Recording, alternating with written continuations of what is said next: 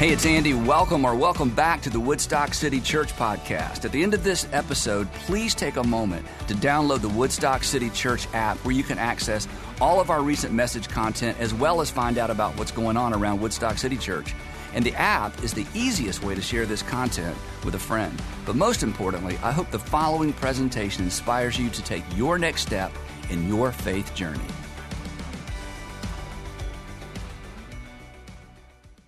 So I want to begin our conversation this morning with a question, and this is a question that if you're older, you're going to think, oh, that's like a young person's question. But no, this is an all-skate. This is an everybody question. Who would you like to be like? Or who do you want to be like? Or who do you want to be like when you grow up? Because we're all kind of growing up. Who would you like to be like? And again, it can be a person younger than you. You just think, wow, they're just such a fine person. Who would you like to be more like? And why? Well, what kind of person comes to mind? Maybe somebody specific comes to mind, but what kind of person comes to mind? And imagine a world or a community, or maybe just a family, but a world and a community where everybody was more like that person. And when I ask a question like that, because you're deep people, you're not shallow people, very quickly we move past all that glitters, right? To what they have and what they drive and who they know and where they live. And we immediately get to more fundamental foundational issues of character, right? I mean, we want to be more like that person because of who they are, not necessarily what they have. To some extent, they're heroes. I mean, if somebody comes to mind, I want to be like that person, they've done something sort of heroic.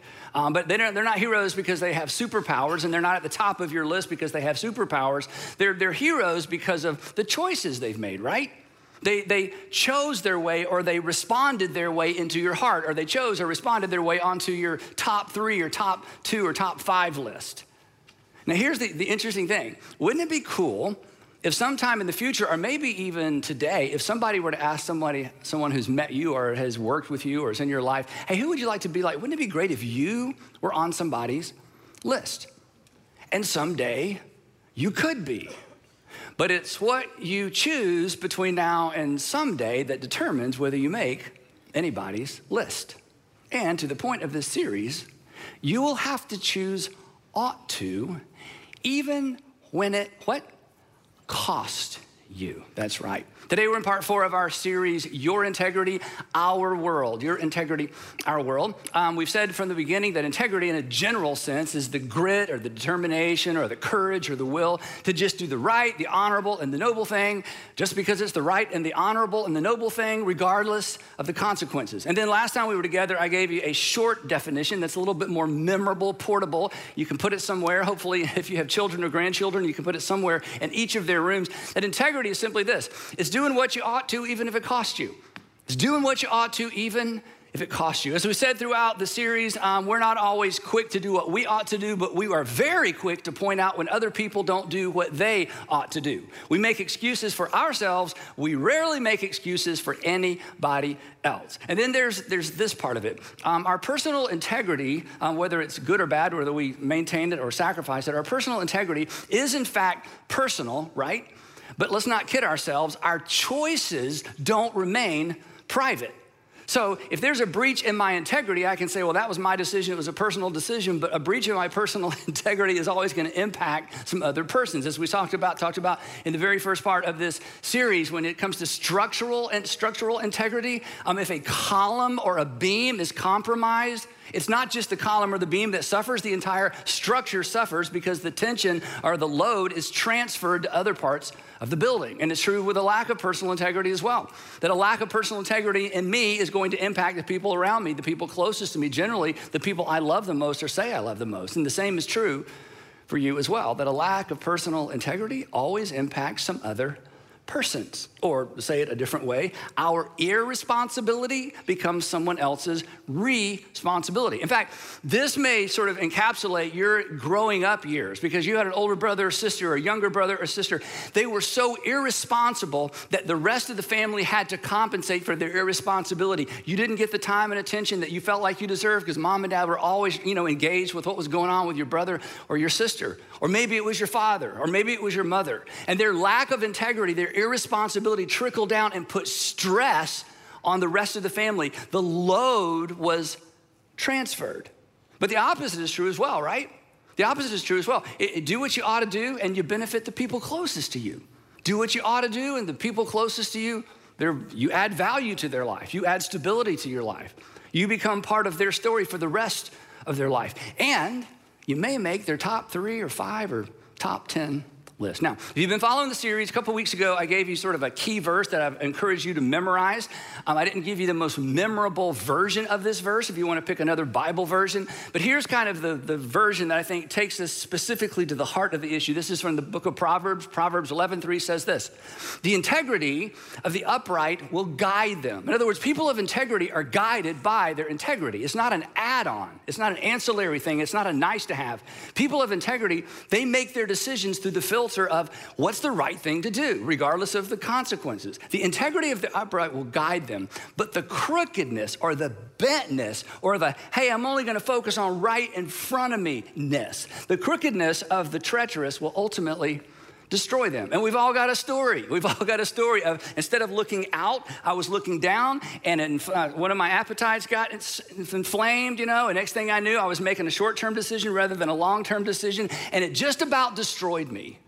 Or maybe it destroyed something important to you. Then last time we were together, we looked at a story from the Old Testament that revolved around food, and the main character made a terrible decision. He's a great example of what not to do, because, and I'll let you fill in the blank to see if you were paying attention, he actually traded his future, his entire future, for a bowl of yes, a bowl of stew, and that's not what you do. You do not trade your future for a bowl of stew. And when we looked at this story, even for those of us who, are somewhat familiar with the story, when you look at it within the context of integrity, we just think, who in their right mind would trade their future for a bowl of stew? And then we talked about what that looks like in our lives. So today, another story from the Old Testament and another story involving food. But this time, the main character in the story actually makes a good decision. He models the way forward when the right thing is potentially the costly thing. So I'm gonna jump into the context, jump into the story, and this should be fun. And by the way, this story that's somewhat familiar sets up one of the most familiar stories in the entire Old Testament that we're gonna talk about next time. So you're not gonna wanna miss next time. So here's the context for the story. Around 605 BC, Nebuchadnezzar, the king of Babylon, defeated the Egyptian and what was left, the remnants of the Assyrian army, in a famous ancient battle called the battle, or it's referred to as the Battle of Carchemish because of where it happened. And he was supposed to lose because he took on the entire Egyptian army and what was left of the Assyrians. And essentially, this was the end of the Assyrians, the end of Assyria. Well, he was in such a good mood, and he had had so much success, he thought, why not make vassal states of every single kingdom between Egypt and Babylon? So he shows up in what we would call southern Israel, or Judah back then, and he invades the area. He goes to the capital city, which is Jerusalem. It was a very short siege. He goes in, he takes the king, puts him on a cart to take back to Babylon, because Nebuchadnezzar, we've talked about this, had a king collection. We'll talk about that at a different time. Kind of interesting. I don't know what you collect. He collected kings, living kings. He would blind them, put gold chains on them, and then bring them out at parties to go, look how powerful I am. Have you seen my king collection? Anyway, so he puts another king on the throne for Judah, charges them a whole lot of rent for him not coming back and doing something even more treacherous. Then he heads back to Babylon and he takes some other souvenirs other than just the king of Judah. And that's where we're gonna jump into the story. So here we go. Nebuchadnezzar ordered Ashpenaz, the chief of his court officials, to bring into his service, the king's service, some of the Israelites from the royal family and the nobility. Now, Nebuchadnezzar was very smart. Here's what he would do. Whenever he conquered an area or a group of tribes or a nation, they didn't think of in terms of nations so much, or a capital city or a large city, instead of just slaughtering everybody, he would take the best and the brightest, the people with the most potential, the most educated, and he would basically make them slaves, or he would basically kidnap them, and in some ways they were hostages. It's like, hey, you better behave there because I have your sons and your daughters. In most cases, it was the sons that people were most concerned about in ancient times. And he would take these sons to his capital city, Babylon. He would change their names, turn them into Babylonian citizens, and consequently, Babylon was an extraordinarily cosmopolitan city. It had people from all different nations speaking all kinds of different languages, and it was basically his way of saying, look, I have conquered the world. Come to the great city of Babylon. You will see people from all over the world here because I have conquered the world. The story continues. Young men without any physical defect, handsome, showing aptitude for every kind of learning, well-informed, quick to understand, and qualified to serve in the king's palace. So he's getting the best and the brightest. He wants to train them up and make sure that eventually they can rise up through the ranks and surround him and surround his family and represent the world to the rest of the world and represent what Babylon offers to the rest of the world. Now, if you're one of these boys, okay, and you are gonna be kidnapped or basically sort of taken as a hostage to Babylon, okay, and you end up in that select group that's gonna end up living in the palace and being trained to serve in the palace, you have won the lottery. Because they took a bunch of guys, but you're not gonna have to work in the salt mines, you're not gonna be battle fodder, you're not gonna work on a construction site, whereas if you get hurt, they just leave you to die and replace you with somebody else. You are gonna live in or around the palace. So right before they cart you off to Babylon, this is when your dad gets down on his knees and looks you in the eye and says, son, don't mess this up, okay? This is as good as it's gonna get. And besides that, son, there are plenty more where you came from. So, hey, look, get this right. The king, continuing, because it gets better, the king assigned them a daily amount of food and wine from the king's table. So not only do they get, upper and high end dorms, there is a meal plan built into this whole deal, which is amazing. And not just any meal plan, they're gonna eat the same food the king eats, and they're gonna get a daily amount. Now, again, when you're reading the Bible or you read through a story like this, it's like, yeah, whatever. This is a really big deal. In ancient times, most people lived on the verge of starvation because the only food that you could transport and the only food that could last or that you could keep for very long was grain and wine. You could salt meat, but even that would spoil over time. Vegetables would spoil. So grain and wine was about it. So if there was a famine, if there was a crop that didn't come in right, if somebody came in from another village and stole your crop, you could easily starve. So food insecurity in ancient times was a way of life for just about everybody. So for these boys to have a meal plan, to know that for the rest of their lives, if they'll just stay in line, keep in line, they're never going to go hungry. This was an extraordinary opportunity for them. So they got a place to live and a place to eat, always have food to eat. My mentor, Charlie Renfro, I've mentioned several times, when I first started meeting with him, I was super young in my leadership, and he was a business guy, still is a business guy, and he always had these sayings. One of his sayings was this: he said, Andy, there's two rules. Rule number one, rule number two, most important rules. Number one, everybody needs to eat. Number two, everybody needs to live indoors. Those are the top two rules. Everybody needs to eat and live indoors. So I've always remembered that. So these guys, they got the first two covered. They're gonna eat and they're gonna live indoors and they're gonna live fine and they're gonna eat well. But that's not the end. They were also to be trained for 3 years, and after that, they were to enter the king's service. So, they're writing letters back home like, how do you like me now? You're not gonna believe this. What are you guys doing, right? I mean, this is amazing. And of the boys taken from Jerusalem to Babylon, we find the Fab Four. You know who they are? Daniel, Shadrach, Meshach, and Abednego. That's right. When they get there, they're given Babylonian names. This is also important for the story. When you name something, or if you rename something, it's evidence that you own whatever it is you've named or renamed. Some of you've renamed pets. You adopted a pet and that doesn't work for me. You gave your pet a different name, which is so confusing for the pet, but eventually they figured it out. But you had the right to do that because you possessed the pet. So for Nebuchadnezzar, these guys are like 14, 15 years old. To rename somebody who's a teenager, say, that's not your name anymore, I'm giving you a new name. That showed, I'm your Lord, I'm your master, I'm your authority. I can do anything with you I want to. You're not working for me. I own you. Okay, this isn't a job. You are my possession, and I can discard you at will. So he renames them. He gives them Babylonian names. Most of them have something to do with the Babylonian gods, okay? So everything, this is kind of a setup. There's a trade-off. I got a new name, but I'll get used to that. But the food is good. The wine is good. Everything's going to be great. And this is where the story, if you know the story, takes a very strange twist. But it's the twist that makes the story a story worth telling and a story worth remembering. In fact, without this twist, we wouldn't know this story. But Daniel resolved. Daniel's one of these kids, 15, let's say 15. Daniel resolved. Two Hebrew words here. He set his heart. He set his heart. He resolved. He made up his mind. He decided not to defile himself. Another common Hebrew word basically means literally to pollute or to stain. He decided not to pollute or stain. He decided figuratively not to desecrate himself, not to undignify himself, not to lower himself, not to accept the fact that he's anything other than he knew he was. He makes this decision. He'd resolved not to defile himself with the royal food and the wine.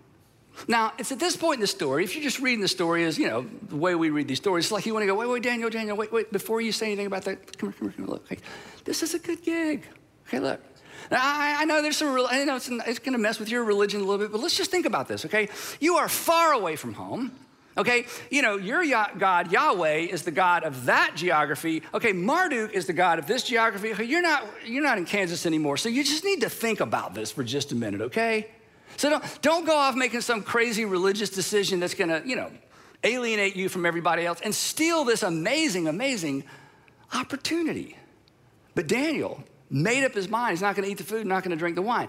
Why? Why was that such a big deal? So here's why it was kind of a big deal. You, I bet, are familiar with this mealtime prayer that many of us say. You've heard this said before, around the meal table, before the meal. Bless this food to nourish and strengthen our bodies. Some of you pray that, or father or grandfather pray that, or your mom, bless this food to nourish and strengthen our bodies. And we don't really think much about it. But this kind of prayer actually points to a chain of events that ancient people took very literally because they lived virtually on the edge of starvation. It points to a chain of events many of us should take more seriously as well. And here's what this pointed to. Here's how they thought. That God provides the food because God sends the rain, God keeps away the locusts, and God allows the crops to grow. God provides the food goes in the body then is healthy, and ultimately the person can prosper. So it's God, food, body, health, prosperity. But the problem for Daniel was this, that Nebuchadnezzar's food was blessed by and provided by Marduk, the god of the Babylonians.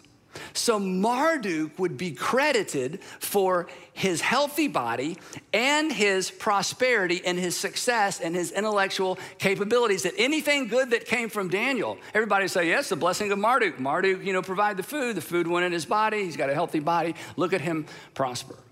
The admission, it would basically be like an admission that Marduk was greater than his God, Yahweh. And there was some evidence that perhaps Marduk was greater than Yahweh because Yahweh's temple just got invaded by the Babylonians, Nebuchadnezzar in particular, who was representing Marduk. So there's already kind of this religious tension, right? So Daniel, from the very outset, he just made up his mind. Hey, I'm not gonna play that game. I'm not gonna be evidence.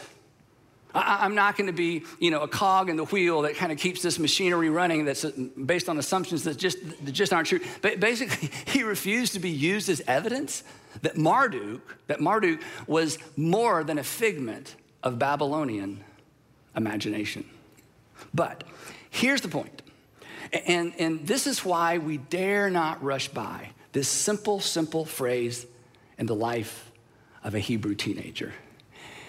Daniel made up his mind ahead of time. Daniel made up his mind ahead of time. Daniel made up his mind before he knew how the story of Daniel would play out and ultimately end. In fact, as I said a minute ago, the only reason we know this story is because he made up his mind ahead of time. And here's why this is important for you and for me and for all of us.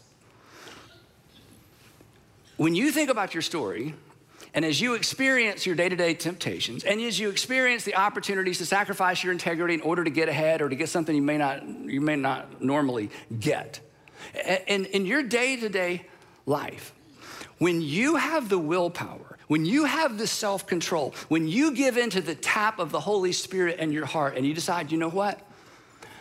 I'm not doing that. I've made up my mind ahead of time, then you set yourself up to experience in your personal story what Daniel experiences in his. But when we refuse to do what we ought to do because of what we might lose, we miss that opportunity. And we miss perhaps the opportunity to write a story not only worth telling, but a story that potentially has the potential, the story that has the potential to motivate and inspire the people around us, and who knows, maybe a future generation. When you do what you ought to, that could cost you. When you do what you ought to and it could cost you, you're writing a story worth remembering. You're writing a story worth telling. In fact, next week I'm going to tell you a story that happened to my dad when I was in the 8th grade. And when people ask me about the defining moments in my life, this is one of those moments, and he didn't do it for it to be a defining moment in my life. He was just doing what he ought to do. But I'm still talking about it all these years later. Now, the reason I think, I'm kind of reading Daniel's mind just a little bit. One of the reasons that he was able to do this is somehow he remembered what we forget, and then we remember when it's too late. But somehow he was able to remember this ahead of time. We remember it oftentimes when it's too late, and it's simply this, that a breach in integrity, one breach of integrity, it often leads to another, right? And not only that, the first breach makes the second breach a lot easier. Unfortunately, we all have a story. Well, I already did it once, so I might as well do it again. Yeah, I told myself I would never, ever, ever do that, but I did it. I went there, I crossed that line, and now here's another opportunity to do the same thing. And why not? Because I've already crossed that line once. Yeah, I grew up hearing, and I was always told, and my mom told me, and I learned in church, and my teachers at school warned us, and I'd sort of decided, but then there was that time, that weekend, that opportunity, that thing at work, and yet, I generally consider myself an honest person, but there was a lot at stake. And yeah, I didn't tell the whole truth. I fudged. Not full disclosure, right? I did it once, and now here's an opportunity to do it again. And come on, we know this is human nature. It's just easier to do it the second time than it was the first time. And the second breach creates a pattern, a direction. And as we talk about all the time, direction, not your intention. Direction, not your prayers. Direction, not intention, determines our destination. Direction, not intention, determines our story and our legacy, the story we tell about ourselves, the stories we hope no one ever finds out about. So Daniel, somehow this is all clear to him. Even with all the pressure, he made up his mind ahead of time, knowing it may very well limit his time. But the story doesn't stop there, because he does something else extraordinary. Daniel doesn't pretend. In other words, he doesn't say, you know what, I'm not going to eat this food because it's violating my conscience, and I'm afraid God, I'm going to get on the wrong side of Yahweh. So tell you what I'm doing, I'm going to feed the food to the dogs under the tables. Hey, would you like some of this? And I'll just find something else to eat. He doesn't do that, because actually that would be a breach of his integrity. Here's how the story goes. You may remember this part. So Daniel asked the chief official for permission not to defile himself in this way. I doubt he said, hey, I would like not to defile myself. I probably didn't use that word, but he asked the chief official, hey, I would like not to eat this food. Again, he didn't pretend. He didn't mislead. Again, that would have been, a lack of integrity. And by asking the chief official for permission not to eat the choice food from the king's table, the spicy meat, the red meat, and probably the best wine in the empire, by making this decision and by letting the decision be made known rather than hiding it, Daniel sets the stage for what would be the first chapter in many chapters in his life that God would use to establish him as not only a storyteller, but someone who would document some of the most amazing, amazing events that would take place in this period of history. And this is what I want for us. In this moment, when Daniel decides, I'm not eating it, but I'm not going to hide the fact that I'm not eating it. I'm not eating it, and I'm going to tell somebody I'm not eating it. He places himself squarely in the hands of God, and he is now at the mercy of God. And mercy is not in the Babylonian vocabulary. It is certainly not in Nebuchadnezzar's vocabulary. For Daniel, his only hope, this is important, was that God would intervene. And God had not promised to intervene. Now, here's the thing, and I gotta move on. When we sacrifice our integrity, and we're all tempted to do this, when we sacrifice our integrity to get ahead, when we sacrifice our integrity to get the thing we don't think we can get any other way, when we sacrifice our integrity, here's what happens. We close the door on that opportunity. We close the door to see what God might do when we place ourselves 100% at his mercy. And you'll never, I know I say this all the time, you'll never know what God might have done if you don't trust him. You never know the story you would have had the opportunity to tell if you would cast yourself upon his mercy instead of trying to manipulate circumstances in such a way to guarantee or to try to guarantee an outcome. Never, ever, ever, ever close the door on a potential, what Daniel would call a now God moment. A now God moment is you have done the right thing, people know what you're doing, there's a price to be paid, and then God decides to intervene on your behalf. There are no guarantees. It is worth the risk. The next part of the text says, now God. Again, this would be so much easier, right? It'd be so much easier if God had awakened, Daniel in a dream on his way to Babylon, or an angel had appeared and said, now Daniel, when you get there, here's the deal. Don't eat the food, okay? Don't eat the food, but we're gonna work it out, okay? And then you're gonna be famous, and then you're gonna write a book, and thousands of years later, they're gonna be saying, so just trust me, don't eat the food, okay? I won't eat the food. Wouldn't that be easier? Wouldn't it be easier for us, right? You're about to sign the thing, even though you don't really mean the thing, and God says, don't sign it. It's all gonna work out. Or, it's like, but if I don't, she'll never go out with me again, and the angel appears. It's okay, look who right? Well, if I do that, I'll never get a job in that industry, and an angel appears and says, oh, yes, you will. You're gonna be a captain of industry. All right, good, it's easy to do, right? Doesn't work that way. Doesn't work that way. And there are no guarantees. Prosperity gospel says do everything right on your end, so things will work out on the other, and that's just not true. But that's okay. It is still always in our best interest to place our hands in the mercy, to place ourselves, in the hands of God, at the mercy of God, to give God an opportunity to do whatever God chooses to do with you and through you. Daniel has no idea how this is gonna work out. He's just doing what he ought to do. So he continues. Now God, because God was at work behind the scenes, but Daniel didn't know that. Now God had caused the official to show favor and compassion to Daniel. But the official told Daniel, I am afraid. I'm afraid of my lord the king, who has assigned your food and drink. Why? He says, why should he see you looking worse than the other young men your age? The king would then have my head because of you. Now, quick point. This is a figure of speech for us. It was not a figure of speech for the chief official, okay? This figure of speech, they're gonna have my head, she'll have my head, okay? You know where that comes from? It comes from right here. This is how the world was. He will literally have my head. He won't have my body because the birds will have my body. He'll have my head. He will nail it to a door somewhere as a warning. So Daniel, this is too risky, right? This was common occurrence in Babylon. So Daniel gets that. He's like, okay, well, I got an idea. Let's do a 10-day test.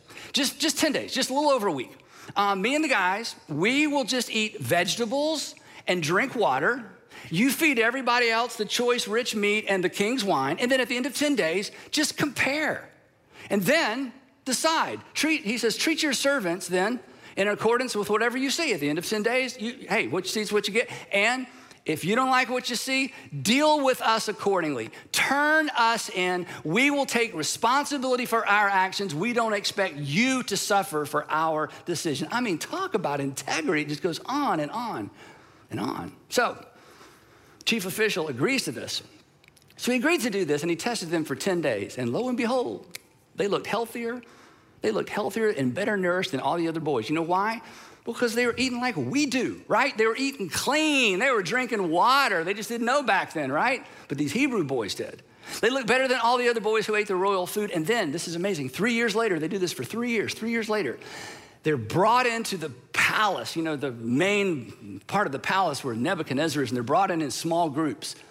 And the king actually interviews each of these guys, along with all the other guys that were taken. And the king found none equal to Daniel, Hananiah, these are their Babylonian names, Mishael and Azariah. So they entered the king's service. Now, if you're reading this in the Bible, okay, a couple of verses later, you run across a verse I'm about to show you. And if you're reading this in the Bible, you just read past and go, yeah, look, find me something interesting. You know, where's the Jesus part of this? Okay, this verse I'm about to show you is mind-boggling, okay? The text tells us, and Daniel remained there until the first year of King Cyrus. Anybody want to take a guess how many years it was between Daniel deciding, making up his mind about the food, and the first year of King Cyrus? I'll tell you, 70 years. Somebody should say, wow, yeah. For 70 years, he has the emperor's or the king's ear. Nebuchadnezzar comes and goes. Darius comes along. Darius comes and goes. Cyrus comes along. Daniel is still standing. He is strategically positioned to whisper into the ears of the three most powerful men alive in that period of history. And do you know what set him up for this? His first decision as a 15-year-old kid, I will not defile myself with the king's rich meat and the king's wine. And there would be decision after decision after decision like that, and Daniel refused to sacrifice his integrity. The biggest test would happen 55 years later. By that time, the Persians had replaced the Babylonians, and Darius is the king of kings, you know? And he decides to reorganize the empire, because empires are very unwieldy things to manage, especially when communication was so slow. So he comes up with an idea. He's like, I'm gonna appoint 120 governors, then I'm gonna appoint three administrators to oversee the 120 governors, and then I'm just gonna play golf, okay? So somebody else is gonna run the empire. And so he's trying to choose, you know, who's gonna do what, and he chooses Daniel as one of the three administrators to oversee all these governors to oversee the empire. Now Daniel, the text says, Daniel so distinguished himself among the administrators, there's just three, and the governors, 120, by his exceptional qualities that the king planned to set him over the whole kingdom. Well, he's not even from there, and he's like 70 years old by this point. Well, at this, the administrators who were from there, the administrators and the governors tried to find grounds for charges against Daniel and his conduct of government affairs. Now, this is very important and relevant for us. Daniel had been in government for 55 years. Okay, there's some dirt somewhere, right? There's some skeletons in the closet. That's another figure of speech, okay? For us, it's a figure of speech. No, they literally had skeletons in the closet. No, literally, because it's like, would you like to see someone else I defeated in battle? Would you like to see somebody else I defeated in battle? Would you like to see his wife? I mean, I'm a powerful, scary person. So, you know, but surely 55 years in government, there's some dirt on this guy. And now you have people at the highest level of government, these administrators and governors, looking for the dirt. But they were unable to do so. They were unable to find anything. But they could find no corruption in him because he was trustworthy and neither corrupt nor negligent. That is something to aspire to, isn't it? That when people go looking, they come up with nothing. And even your past mistakes, you have already brought them into the open and owned them. So there's no traction there either. That's who we want at the highest level of government. National, community, that's who we want at the highest level of influence, and our families as well, isn't it? And here's the thing. Daniel was that person at 70 because he made up his mind when he was around 17. And all along the way, his integrity guided him. All along, his integrity led him. All along, his integrity was anchored to something outside of him. All along, his integrity was anchored to the divine. And here's what's interesting. His enemies recognized that, and they hated that, and they were jealous of that. And so here's what happens. Finally, these men said, we will never find any basis for charges against this man, Daniel, unless it has something to do with the law of his God. The only thing they can get on this guy is he is so devoted to his God. And there's some connection between his integrity and his God, and it's driving us crazy. And we've got to get between him and his God, or we're never getting rid of this guy. The integrity, Daniel's integrity guided him. The integrity of the upright guide them. Daniel's integrity guided him. Daniel's integrity guided him because it was anchored to something outside of him, something he did not create and something he didn't try to shake.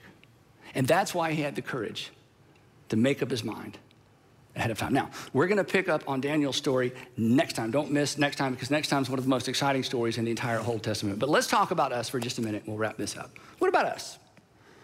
What about you? Have you made up your mind? Most folks haven't, and I understand why. But for most people, and I'm not gonna make up my mind ahead of time, it's one day at a time. It's one opportunity at a time. It's one deal at a time. It's one relationship at a time. It's one date at a time. I don't wanna pre-decide. If I pre-decide, that kind of locks me in and locks some people out and locks opportunities out. I mean, pre-deciding your integrity, I'll just say it up front because we're all gonna think it. Pre-deciding to do the right thing no matter what it costs you, that is limiting.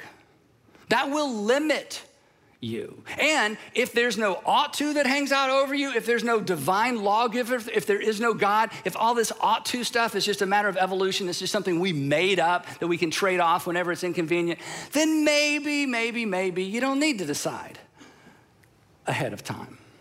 But if you don't decide ahead of time, integrity won't guide you. Do you know what's gonna guide you?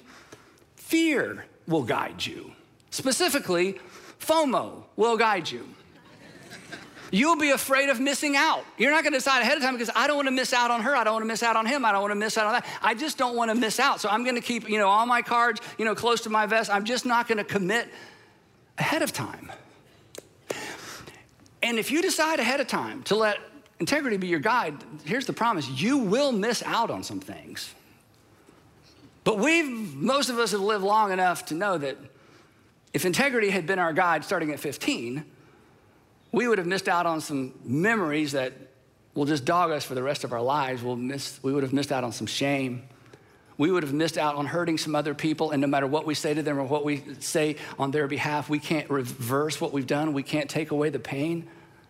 I mean, if we'd made up our mind ahead of time, yeah, we would have missed out on some things. But I doubt very many of us wish we could go back and live a life of less integrity, because somehow we think we would have gained more that actually mattered.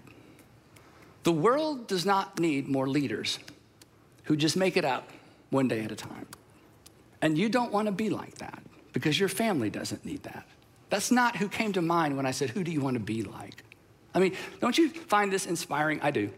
They could find no corruption in him because he was trustworthy and neither corrupt nor negligent. I mean, isn't that inspiring? Isn't that the person you want to hire? And the answer is yes. And you know why the answer is yes? Because because we know. We didn't create it, we can't shake it, we just know.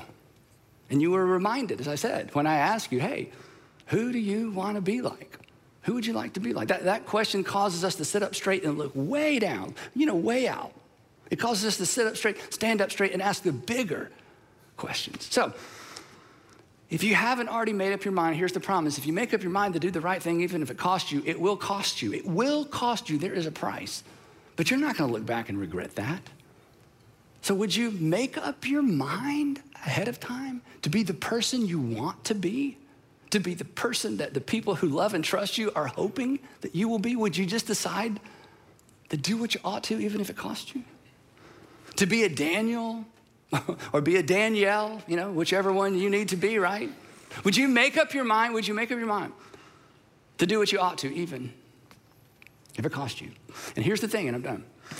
And when you realize it's going to cost you, when you realize it's going to cost you, get ready. You are at the precipice of perhaps something amazing. This is the precipice of the story you may tell the rest of your life, because you did what you ought to do and it was a free fall. And God came through for you because you created a potential now God moment. And now God moments, those are defining moments for you and the people who love you and the people who are looking up to you. And that's how you make somebody's top 5, top 3 list. Because while it's your integrity impacts your world. It's your integrity, but it's our world. It's your personal integrity. It will impact some other persons. Before you go, 3 quick questions left for you to discuss over lunch, or maybe with a small group, or maybe who you're watching with today. Question number 1, we'll put these up on the screen. You can take a picture later. Who do you want to be like? We've already covered that. Why? Number 2, one breach of integrity often leads to another and makes the second one easier. Where have you seen that play out in your life? Okay, if you want to be really transparent, now you get to talk about your worst habit ever in the first time, okay? So where have you seen that play out? Or maybe you've seen it play out in somebody else's life. Change your name in the story if you want, or organizationally, or maybe even nationally. And then third, and this kind of sets us up for later, have you ever attempted to rebuild trust or integrity with someone after a breach of integrity? And what was your approach? Did it work? And did they give you a second chance? And are you glad you even tried? Integrity. We expect it of others. We need to expect it of ourselves. We celebrate it when we see it. Why not be the man? Why not be the woman that's worth celebrating? So make up your mind ahead of time and then look for the now God moment. Heavenly Father, thank you for allowing us to meet today. Thank you for the freedom to worship. Thank you for the reminder. Thank you for the men and women that have paved the way for us. We don't have to look as far back as Daniel. There have been men and women who've intersected with our lives that they just did the right thing. And that's who comes to mind. And as your followers, and as Jesus' followers, who follows a Savior that did what the Father said to do, knowing it would cost him, we lose our excuse at the foot of the cross. So we acknowledge that, and we embrace that. And we ask that you would give us eyes to see the opportunities, the people, the things in front of us, the way that you do, and the courage to respond in such a way that we give you an opportunity to intervene on our behalf. And we pray all of that in the matchless name of Jesus. Amen.